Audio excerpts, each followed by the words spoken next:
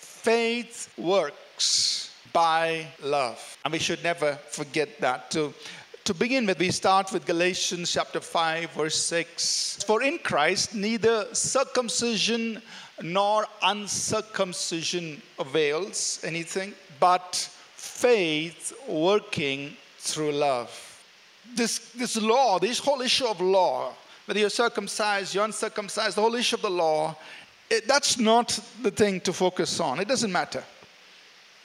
But what's really important is that faith working through love. There are different words for love. For example, the storge, which means family love, the love between our family members. Philia, which means friendship love. Eros, which means sexual love. But the word love that's being used here in Galatians 5 verse 6 very specifically is the Greek word agape. So what Paul is saying is faith works through agape. We have to be motivated. We've got to be moved with this agape, God kind of love if we want to see faith produce in our lives. Though I speak with the tongues of men and of angels, but have not love, have not agape, I have become sounding brass or a clanging cymbal. That means, I could speak with tongues, I could have the expressions of the gifts of the Spirit. Very good, and we encourage that. We must have that. But he is saying, if I'm only doing that, but I'm not being fueled by agape love, then I'm just blowing hot air. I'm making a lot of noise. And though I have the gift of prophecy, and I understand all mysteries, all knowledge, and though I have all faith, so that I could move mountains, but have not love, I am nothing. Says, look, I could do all these things. I could have all these expressions of God through my life. But if I'm not compelled, propelled, and moving in love, in the God kind of love, he says, I am nothing. That word for nothing in the Greek is very interesting. It simply means not even one. Now abides faith, hope, love, these three.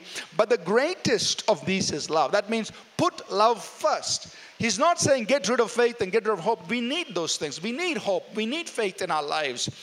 But the foremost, the one that you give most importance to, the greatest, the best of these is love. Love suffers long and is kind.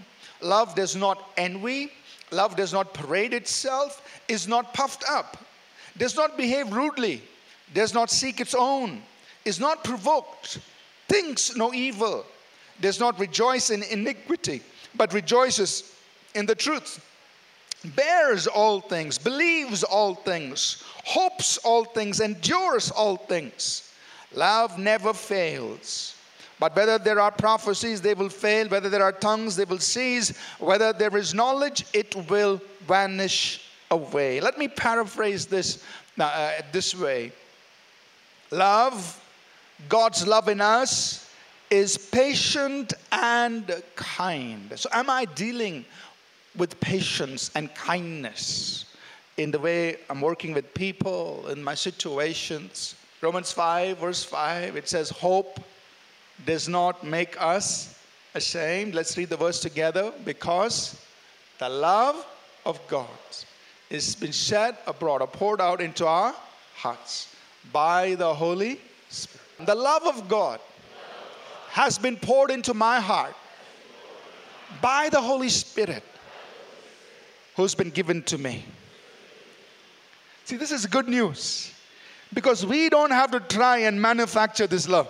Now, the purpose of the commandment is love from a pure heart, from a good conscience, and from sincere faith. So notice what Paul is saying. He's saying the whole purpose of the commandment, all the commands of God, the whole purpose, the whole objective, the whole aim of all of that is this. God wants us to have love from a pure heart, a good conscience, and sincere faith.